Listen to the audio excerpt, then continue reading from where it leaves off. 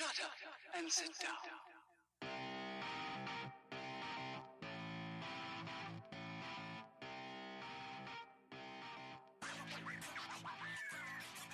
What's up, guys? Welcome back to the Quiet Part Loud podcast. This is episode 120, and thanks for tuning in. If you're joining us as a first-time listener, welcome to the show. If you're coming back, thanks a lot. Last few episodes have been really, really good, and I told you guys that episode 120 was potentially going to be an interview episode, but with the way the schedule's working out, it's probably going to be more like 125, just to kind of keep you guys in the loop. But great thing, we've got 3 shows locked in. We've got 2 that I'm recording on the 13th of March, and we've got 2 that are being recorded on the 6th of March, and 1 that's confirmed for the 13th.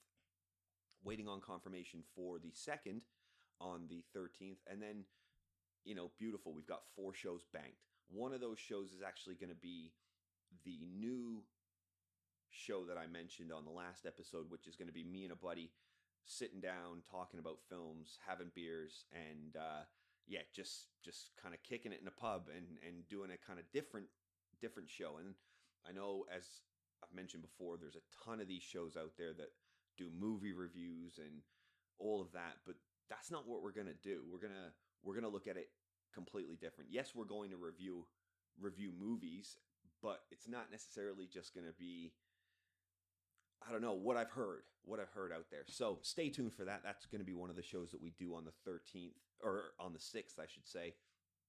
And I'm really looking forward to it. The interviews we've got lined up, we've got a woman that started her own ad tech business. She's going to talk about what it's like being, a female CEO of a startup, what it's like to break into the industry, trials, tribulations, all that good stuff, her motivation for doing it. That's going to be a fantastic show. And then we've also got the founder of the London Basketball Association, Tony Lazar, confirmed, and we'll be bringing that show to you on the 13th, and then it'll be probably published the week after, but details on that will follow. But really, really excited. So we're going to keep pressing forward. But for now, you've got me. And, it's not such a bad thing, right? I mean, we've been together now for 120 shows. Some of you guys who have been listening since the jump, when we didn't know what the hell we were doing. I mean, we barely know now, but, we're still working on it and making it better every time. But when we started this thing, it was terrible. I don't like listening to myself anyhow, but listening back to those shows is, for you guys that listened back then and have been with us, thank you so much. I got my hands clasped together in prayer because they were terrible. But it is what it is. If you can hear that, I'm just drinking some water. Got to stay hydrated. But I want to give you an update on the shows and the fact that we are pushing forward. These are not just, things we're talking about hopefully happening. We're making them happen, and we're going to bring you guys a whole bunch of content, and more to come. Got more ideas. Again, we haven't even touched the video yet, so all that great stuff is coming. But for now, as I said, you've got me. And we got plenty to talk about nevertheless. I mean, there's always something going on, right? So, first things first. My wife and I were going to take a trip to Italy for her birthday.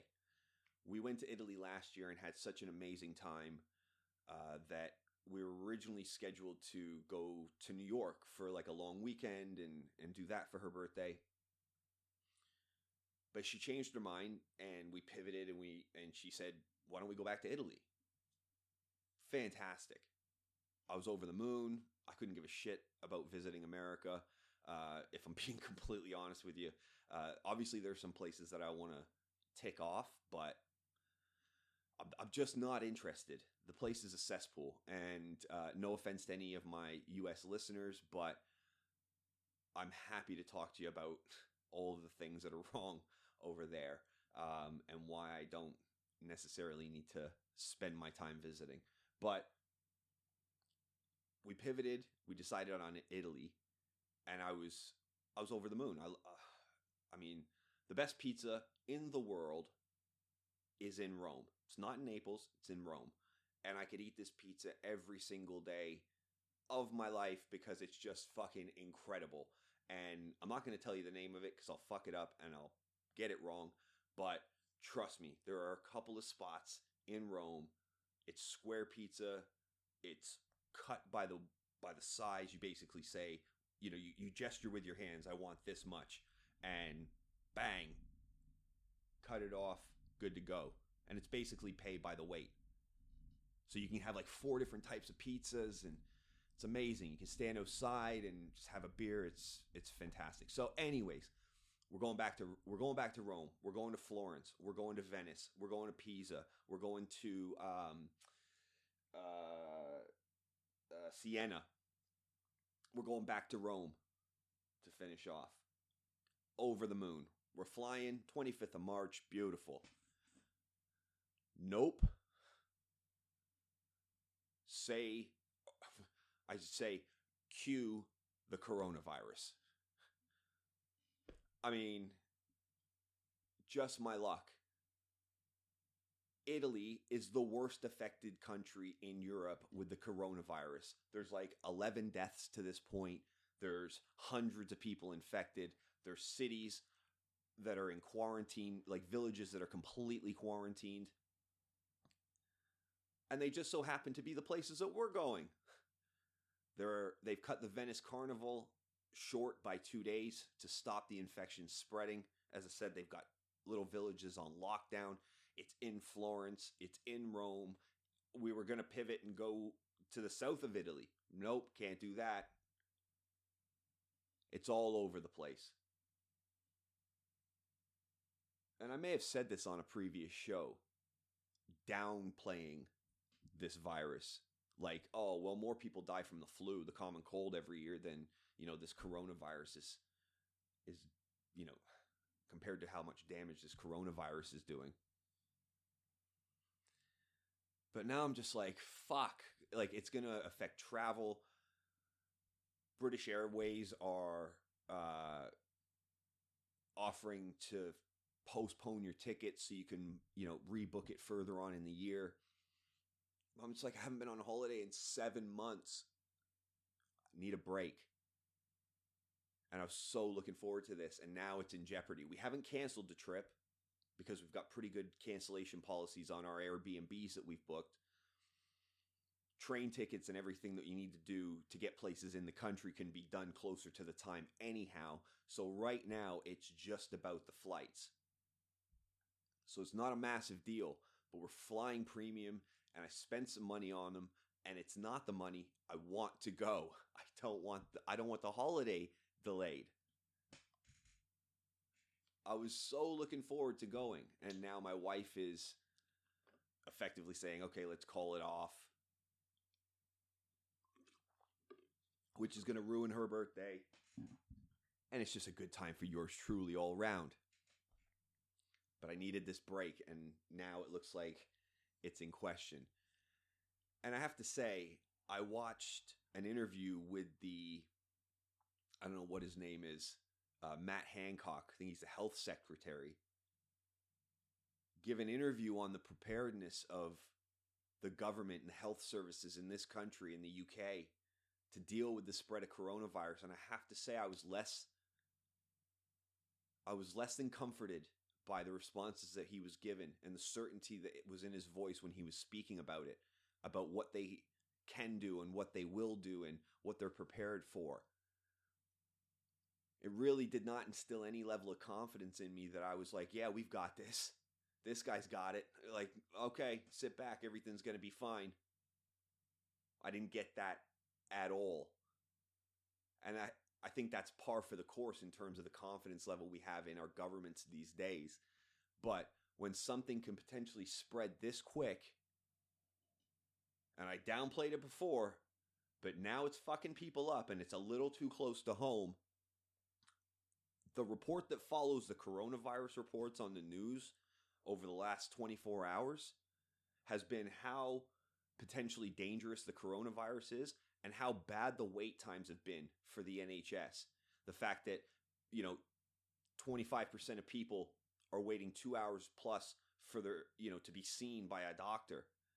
And one of the reasons I don't go to the hospital is because they're a fucking petri dish of viruses and sickness and ailments and it's just, I feel horrible when I'm in the hospital. And so I go when I'm on death's door. Last time I went to the hospital, I had to have a golf ball sized cyst removed from my back. It was completely benign, but it fucking hurt, and it was restricting my movement.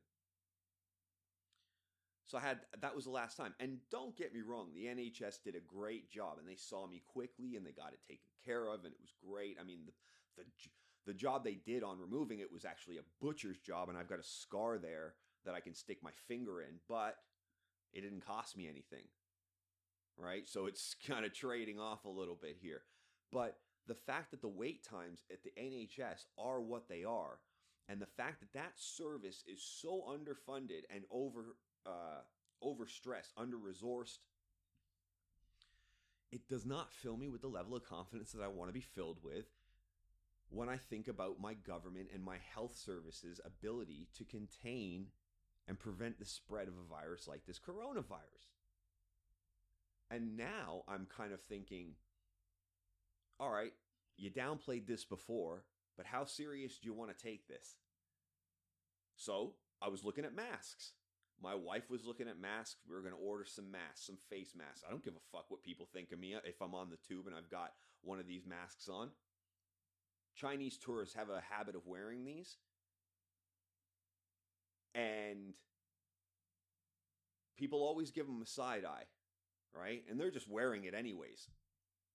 And people give them a side eye. And I've been one of those people. I've been like fucking weirdos. Like, what do you think? But they're right. However, with this virus, apparently, I was listening to a virologist speak about this yesterday. Apparently, this virus is so small that those white face masks that you buy, they don't do anything. The virus can pass right through the filter. It's that small. The virologist was saying that this virus is small enough that it could be effectively absorbed into your eye ducts and you could be infected through your eyes. Now, that is straight out of a fucking horror movie to me. And I do not have the confidence in other people's hygiene, and I do not have the confidence in the cleaning staff of the London Underground to keep these areas of like public transport, buses, trains, tubes, subway stations, all of this stuff. I don't have the confidence in those folks to keep those environments clean enough where this virus will not be easily transferred. If you don't wash your hands when you come off of the London Underground or off of one of the buses and you've touched the rail or you've touched one of those card readers when you go through the barriers or one of the windows to, I don't know, steady yourself because the bus driver's a fucking moron. Unless you've got gloves on, if you don't wash your hands at the first opportunity after you've left, you're just asking for something. And I don't want to get too fucking gross, but you're talking about fecal matter. You're talking about other people's saliva and boogers and God knows what. I mean, after living in London for, what is this, my 12th or 13th year? You've effectively seen everything. I've seen people pretty much buck naked on the tube. I've seen people cutting their toenails on the tube. I've seen people brushing their teeth on the tube. I've seen people piss their pants on the tube. I've sat in a seat that somebody who got up, that I then sat in their seat, that person had gotten up rushed off the train. I sat down. That person had pissed their pants before they got up. So I sat in a seat on a tube and was soaked full of piss until I could get home and change my pants. So the tubes are fucking gross. And I don't have the confidence in these people that work there and staff these places to keep them clean. Let's be honest. So I think, okay, what do I do? What's my recourse? What's my defense here? My only defense is to basically stay at home. And I don't want to be one of those Howard Hughes recluse type of motherfuckers that becomes a germaphobe. But the consequences of getting the coronavirus in my house is that I've got animals. And I don't want to pass it to the animals. I don't know if it exactly works that way. I'm talking complete bro science and out of my ass. But there's like a 2-week quarantine process for this while they get you right. And I don't want to put my animals in jeopardy. I got my cats. I got my dogs. Of course, I've got my wife too, and I definitely don't want to infect her if I was to catch it. But I'm the manifestation that is I'm the one that manifests that virus coming into this house, if that makes sense. I'm the one that goes to central London. I'm the one that travels on multiple forms of public transport. I'm the one that interacts with fucking hundreds of thousands of people on a daily basis, right? Just by being in the city. And I would not forgive myself for bringing something like that into this house, because back in the day when swine flu was a thing, guess who fucking caught that too? And I've got a pretty good immune system, but I seem to get shit luck when it comes to these things. And I don't want to get the coronavirus. I feel like there's probably already a couple of people in my office that have it that don't know yet, but they're getting pretty sick. I've been working with these people. And I just don't want to risk it if there's something I can do about it. So I think if it gets any worse, I'm going to be making a formal request with my company to work from home until this thing's under control, because I just don't, again, it's not worth the risk. It's not worth the risk. And they say, oh, it's just a flu. It's just affecting, old people. I still don't want the flu. It's like a really bad flu. I don't want that. I don't want to be knocked on my ass for the better part of a week or two.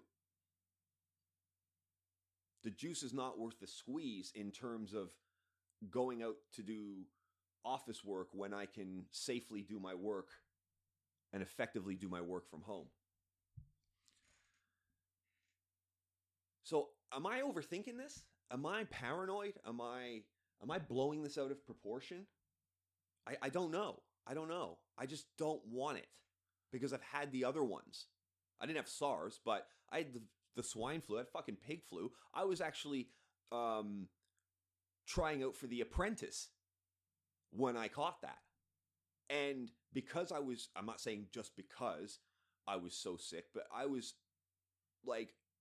ill, like to the point where I should not have been outside. I was probably infecting other people. But I performed so badly under the lights because I was sweating and I was vomiting and I was getting sick. But I was like, I don't want to miss this. I don't want to miss the opportunity. That was before the show was just an entertainment show that is just not it's so bad nowadays. In the early days, it was more legitimate. And I think I tried out for season 3. And I got right down to the final interview stage. And I was almost there. I was like in the last 50 or whatever before they picked the final 15 or however many people are on it. But I was in that. But I had the swine flu and I was so deathly ill. And I just don't want to get this one again. So I don't know. Maybe I'm blowing out of proportion. What do you guys think? So maybe I am a little over the top about this one, but I think with good reason. Anyways, moving on. Do you remember Duffy? You've probably heard by now. It's been on the news, I think, for about a day. But My wife actually told me this like a couple of days ago. That Duffy, that singer, you know, mercy, mercy, mercy. You know Duffy, right?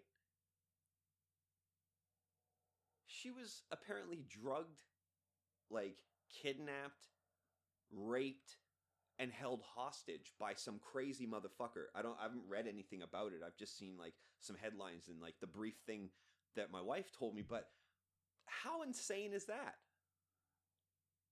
Everybody was just like, for a time, I guess people were like, where'd that chick go that sang that song? She had that really weird voice, that kind of unique voice. She did that Warwick Avenue song and whatever else she sang, but she was kind of like a hit, right? She was kind of like a new thing on the scene, and then she just vanished, and now we know why. I mean, I don't know why I'm laughing. It's I'm not even laughing. I just have kind of a chuckle in my voice, but it's just crazy that she was kidnapped and like held hostage, and just like she was like she was a slave. She was a sex slave for a while, by the sounds of it. Like that's terrible, and she hasn't been making any music because she's obviously so distraught and fucked up by the situation. But I just thought that was insane. Um, yeah, just a crazy old world we live in, man. Where you know people get obsessed. I'm presuming this was a fan, right? I don't really know. There's a Reddit on it. There's not much there. No, just said held captive for days. Just yeah, insane stuff. I don't know what that sound is in the background, so apologies if you're picking that up. Uh, Obviously, the other thing, there's a couple of things in sports, right, that we should cover as well because uh, obviously they did the tribute at the Staples Center for Kobe the other night, and if you haven't listened to any of it, it's really moving. You should check it out. If Kobe kind of touched your life or influenced you in any way, shape, or form, and even if he didn't, it's amazing to see, you know, other people, greats in their profession, uh, just give praise to what Kobe was and the legacy he left and how much he meant to his family and all of the great work that he did. It was really incredible. And Michael Jordan got up there and he was bawling his eyes out. And he even joked about creating a new Michael cry, and an MJ crying meme that's around for a few more years. But it was really moving to hear him say that everybody always wanted to compare Michael and Kobe. Is Kobe the new Michael? Is he better than Michael? All of those. It was always that, right? Who's the next Michael? Like Grant Hill, Anthony Hardaway. There were so many of them. Harold Miner, even back in the day, they called him Baby Jordan. But Kobe was, I guess, the closest thing, but in many ways he was very different as well. And during MJ's speech, you kind of understood that he was chasing this influence for sure, and he was chasing this legacy for sure, but he had his own way and his own determination and his own ambitions about what he wanted to do with his life. And just hearing that from Michael was amazing. And overall, I mean, Shaq was great. There were some really amazing tributes there. And they paid a lot of respect to his daughter Gianna and also the other families that were lost as well.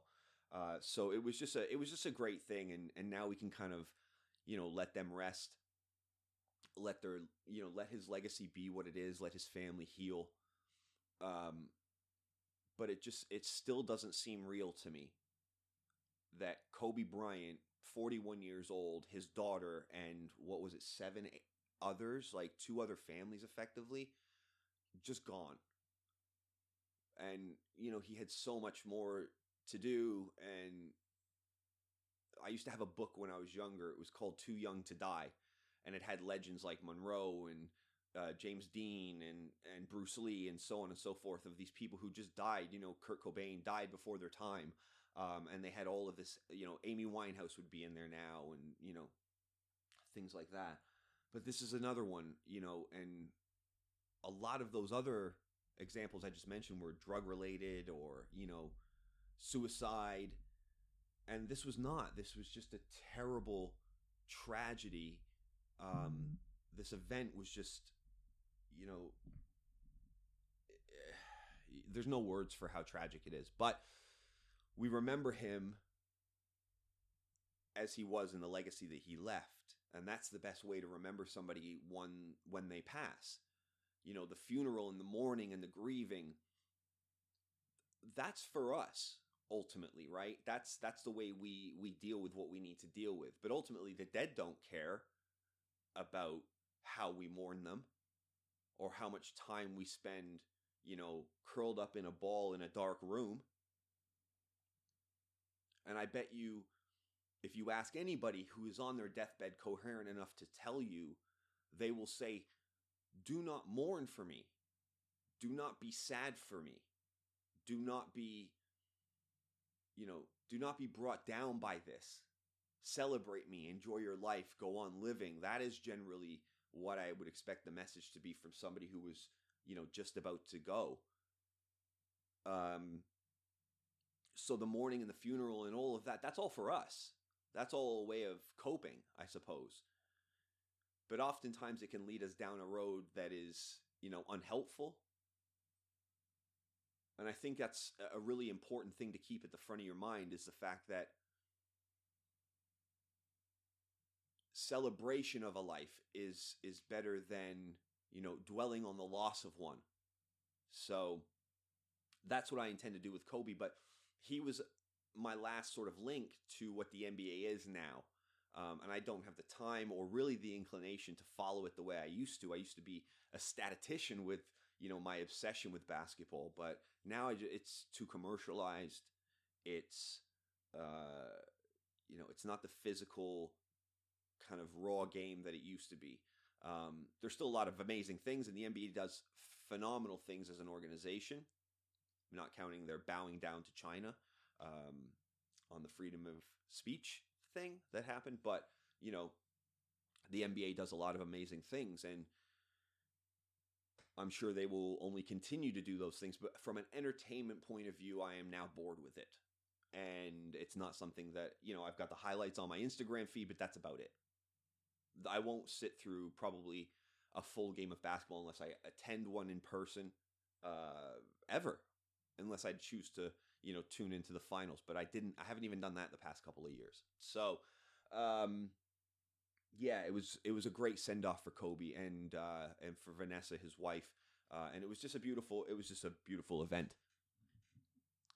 The other sporting event that we have to talk about,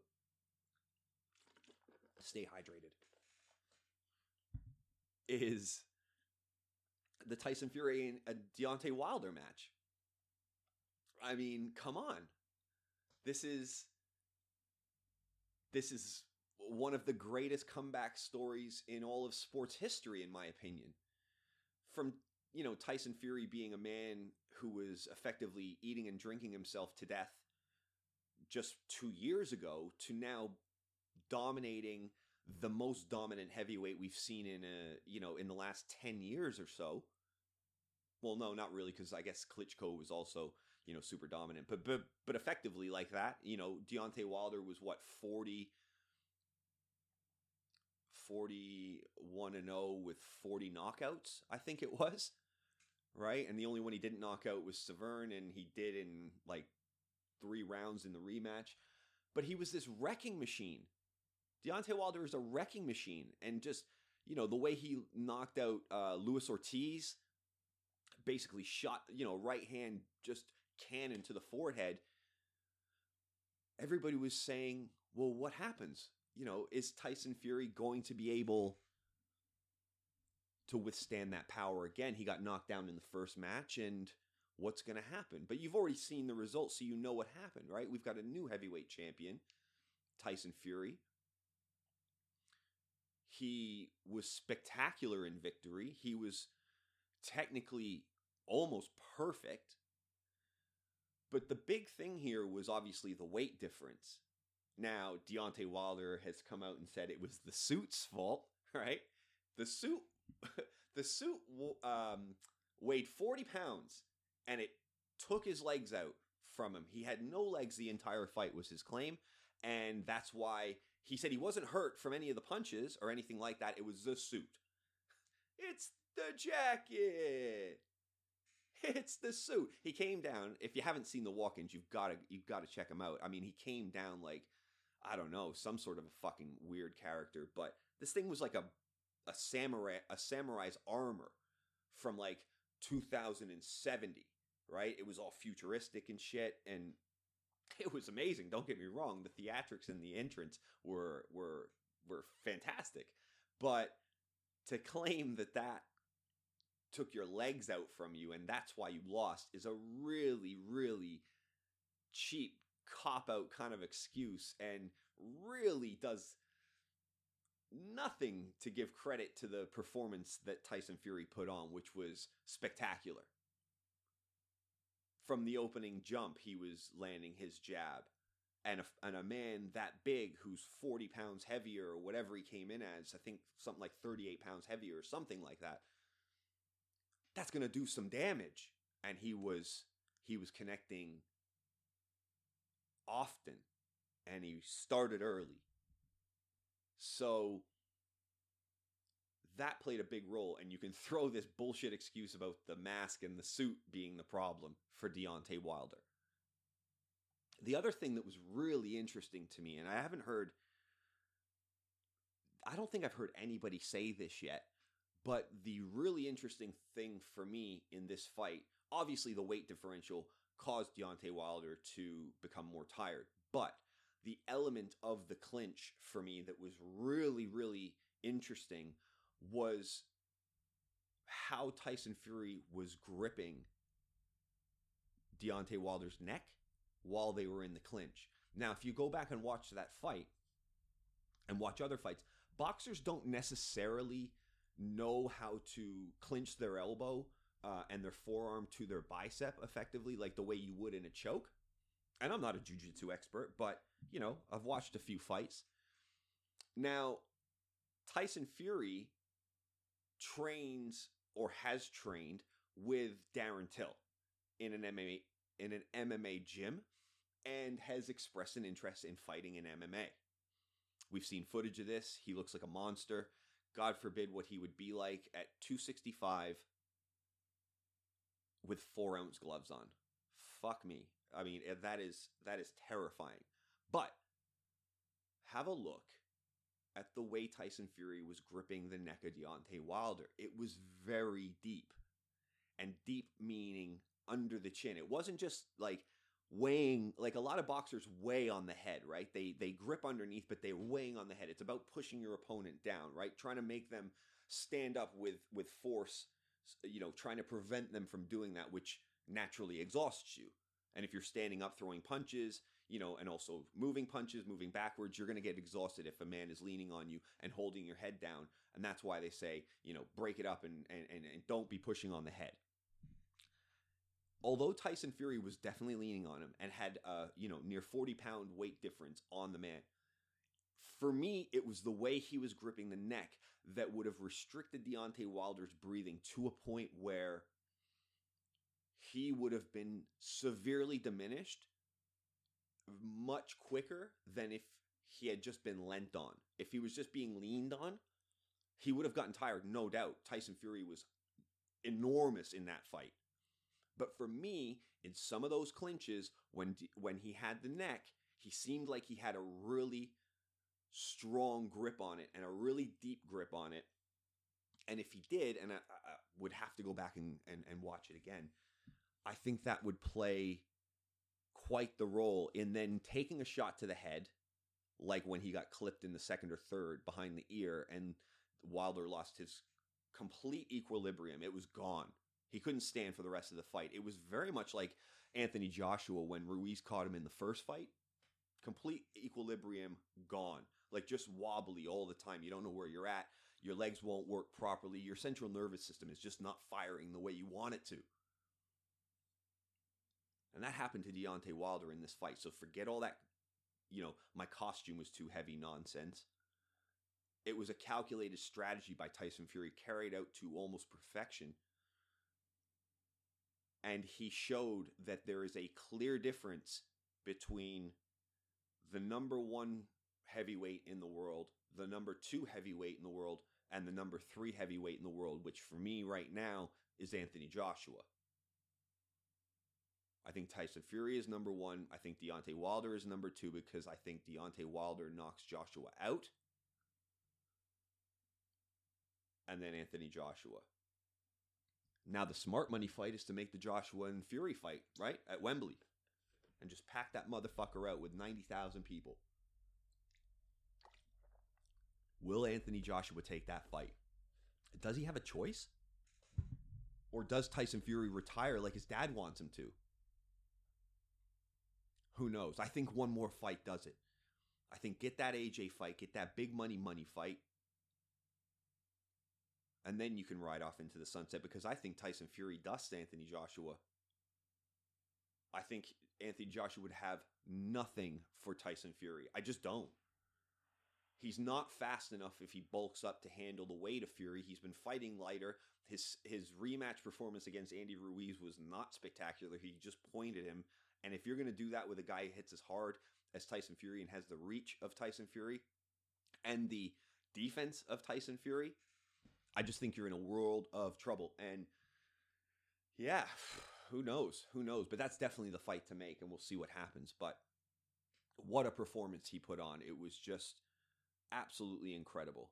And I guess the next combat sports event we have to look forward to is Israel Adesanya and Joel Romero. If you're an MMA fan, if you're a UFC fan, I think that's the next big one. And or is it?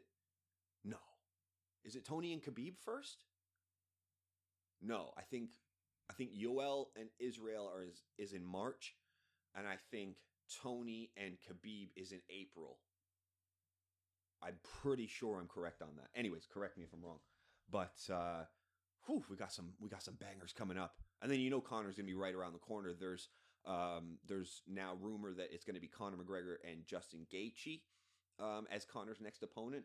And I thought about this just for a quick second. It was a glancing thought, but I wondered if Conor is actually picking these fights with guys who, one, he thinks he can beat, right? Because, he's Conor and he's got the opportunity to do that.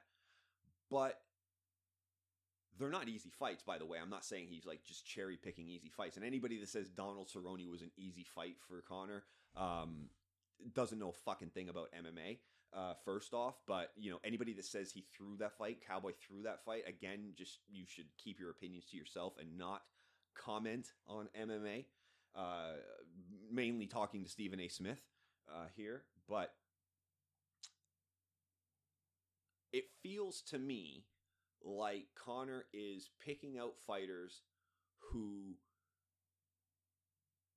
are exciting fighters, who have been in the game quite a long time, who perhaps have been in some wars, who are close to potentially, retiring, 1, 2, 3, 4, 5 fights maybe left, handful of fights, and then bringing them into this world where just by stepping into the ring with him, you're getting the biggest paycheck that you've ever had as a fighter, right?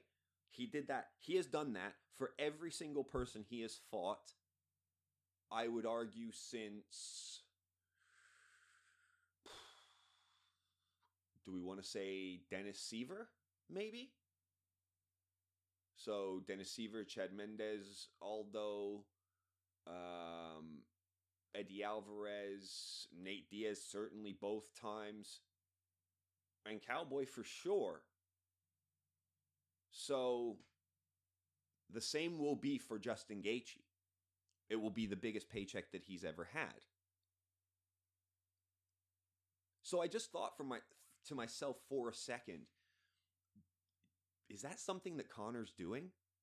Is he trying to get these fighters who otherwise without him wouldn't get the sort of paycheck perhaps that helps them retire and goes another way in life? I don't know. It's just a theory. I don't know.